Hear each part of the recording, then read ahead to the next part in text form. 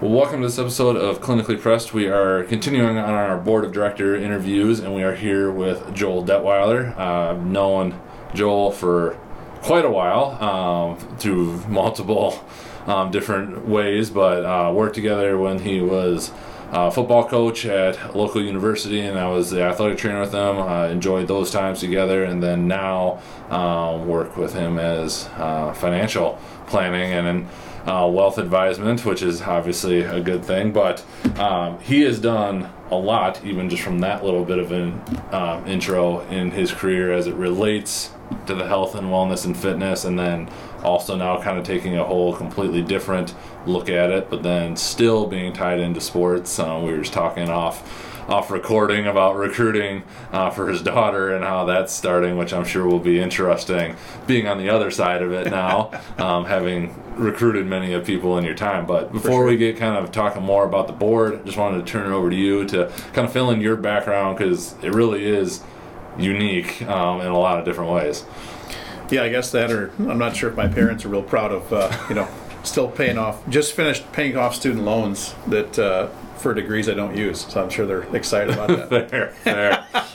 But yeah, so I've been fortunate to meet a lot of really cool people through the whole process, and I think it's really shaped who I've been able to become, and I have a lot of really good mentors. That's one thing I'm pretty happy with and pretty proud of, or I guess I feel lucky to have those people in my life. But starting off, grew up in a small town, Oregon, Wisconsin, just south of Madison. Small town kid, 3-sport athlete. Went to University of Wisconsin-Platteville, played football there. Pretty much majored in football, I think, the first couple of years. Fair. Honestly, was an engineering major, but don't know that I really had that set necessarily. I think it was like, I like construction, so I'm going to go move things around and see what happens. But but played football all 4 years there. Got my engineering degree there in civil engineering, and then decided I went and worked on an oil refinery in Houston, Texas. I've worked in Chicago, Illinois, different things like that as an engineer, and then came back, went to grad school for engineering at Madison. Had an opportunity to be a research assistant there, which was pretty cool. Met a lot of good people there. Did some bartending in Madison, so I got to do the small town player thing, and then got to the Big Ten school for grad school. And all good experiences that I think, where I met, continue to be with people I continue to communicate with people that I met during all those times. Sure. So I think that's, the friend group that I've got is really pretty cool. So, in that time, started playing indoor football a little bit in Madison, and bumped into a coach who was now at Wisconsin-Platteville on a new staff. Somehow, over a few beers, he talked me into becoming a football coach and quitting my engineering job that I had after I got out of grad school. That turned into a college football coaching career at Platteville, Wartburg College, and then at UWL, which was the last place I coached. During that time, what kind of helped me progress, and I think is where we maybe like the strength and conditioning aspect of things and personal wellness is really where it came through. Platteville needed a strength coach and nobody wanted to do it, so I said, well, I'll do it, and then started looking at and working with the CSCS, working with USAW, started applying physics to Olympic lifting. Olympic lifting probably quickly became my favorite thing to do. Sure. And then how you apply physics to the body became pretty good with everything from sports performance, acceleration, force production, all the different stuff with that I wasn't an expert in I think I barely passed the CSCS exam, quite frankly, when it came down to it, because I studied the book and that was it. Didn't have an AT in phys or anything like that, but developed a real appreciation for how the body moves, right? And also married a physical therapist during that time too. So then all of a sudden you've got all these things kind of working. There you go. What's going on, but really saw how you could develop great relationships with kids, and then also how you could help kids get better, whether they were a starter or not a starter. And it basically, like, the strength of the herd got better as the average kids got better and the good kids got better, and so on and so forth. So and then when I decided to get into coaching in 2016, stayed in town here. And as you mentioned, we've got 15 and 12-year-old daughters now that COVID was a great time for us to work out together in the garage, and we have our home gym and everything else. And like, as you know, I've grilled you on a few things, and it just keeps coming back. Like, sports has always been a part of our life. Wellness, I think, to a degree, has always been part of our lives. And that's what's, led to this whole thing. I think that it's something that it's a long and winding road, but it's a pretty fun road to go on. Sure. So what made you want to join the board when I asked you Sure. / requested to join? I think that it was the people who are on the board Sure. are very passionate about what they do. Yeah. Right? I think also the people on the board that I've had experience with were also people that knew how to collaborate and, have helped me in the past in some way, shape, or form, or when I've collaborated with them in the past. Yep. It's been an awesome thing. It's been really fun. And I think that is, it's unique to have the credentials, it's unique to have the experience, and it's unique to not have the ego that go with both. For sure. And that's a fun group to be part of. From everybody on the board, you, AJ, Deb, I think that's, I can remember my last couple years coaching. AJ's there doing studies on the team. Yep. You're helping with run the team with me. And then we got Glenn and other people who are doing the different studies. And I think if you have egos involved there, on either side, it's not successful. Right. And I think that, the football program now has taken a pretty big leap. I think the department has taken a leap in terms of that awareness of sports performance. Sure. And I think that was the seeds of that were sowed back when we first started just getting together, saying, Yep. let's get this to work. Like, this is Yep. let's make this happen. Right. I think that was kind of cool. You kind of referenced this a little bit just in kind of talking about your background, but what unique skills or experience, connections do you bring to help with the goal of making the complicated simple and giving back to the community? Yep. Law number one, hopefully I can, with working like from a financial standpoint, I think I can, whether it's cash flow, how to work with, it's like, how can we be beneficial?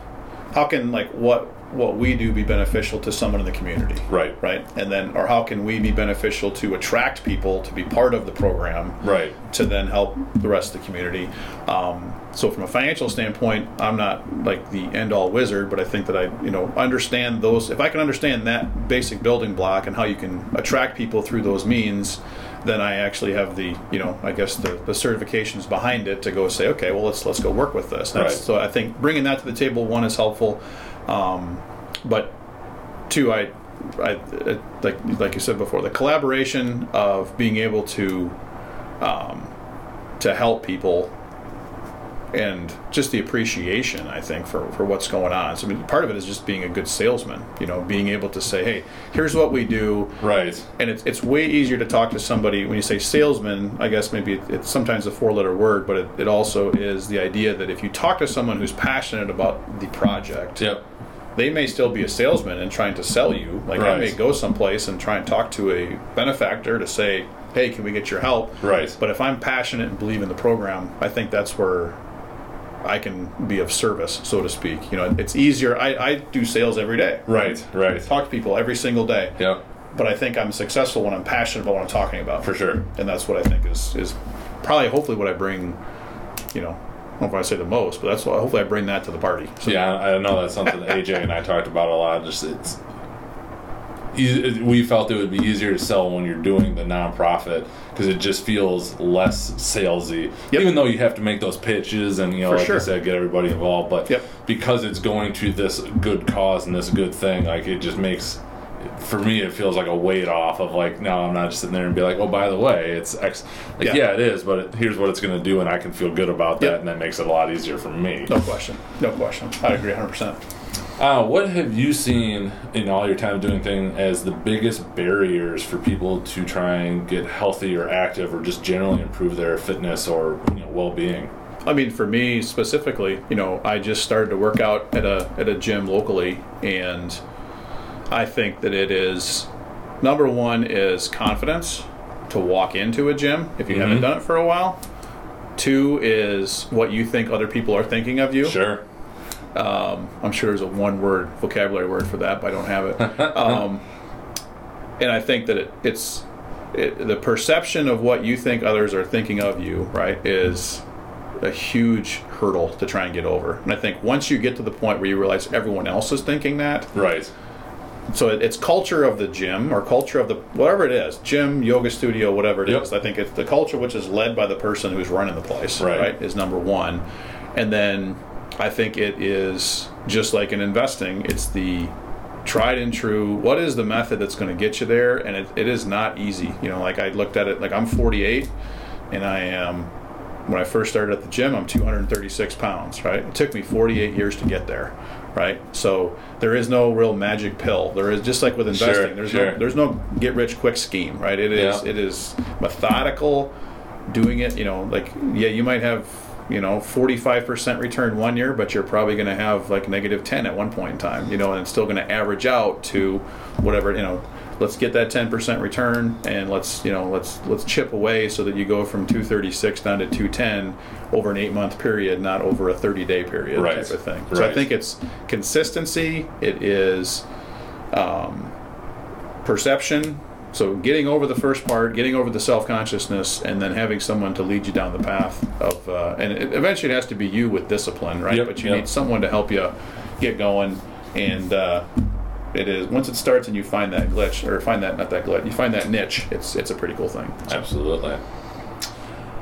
What has been one of the best resources that you found to help yourself, and potentially even to help others as it relates to, we'll just call it maybe self-improvement, or however it may be?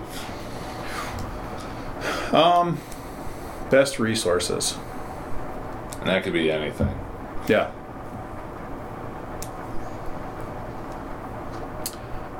Honestly, probably for me in particular, being an engineer mind and being kind of analytic and also maybe a little bit like techie, I guess, to a degree, is like what things can, it's like our CRM, it's called, right? Or which is, it's like, like using Salesforce or using some type of calendar system where you can, like, I'm big on like checking the boxes. Like I like to see progress. It's just a little bit of progress where it is, can you, I'm a list maker, I guess, for lack of a better way of saying it. And it's, and when I'm off the list, I'm off the rails, and I'm all over the place. When I'm on the list, I'm not always on the rails 100% of the time, but I am more than I'm not. Right. And I think that's helpful where it's, probably the organization of my day, just like I would do with freshman football players, or I did myself as a freshman with my, extremely wonderful first semester 2.38 GPA, which I still remember.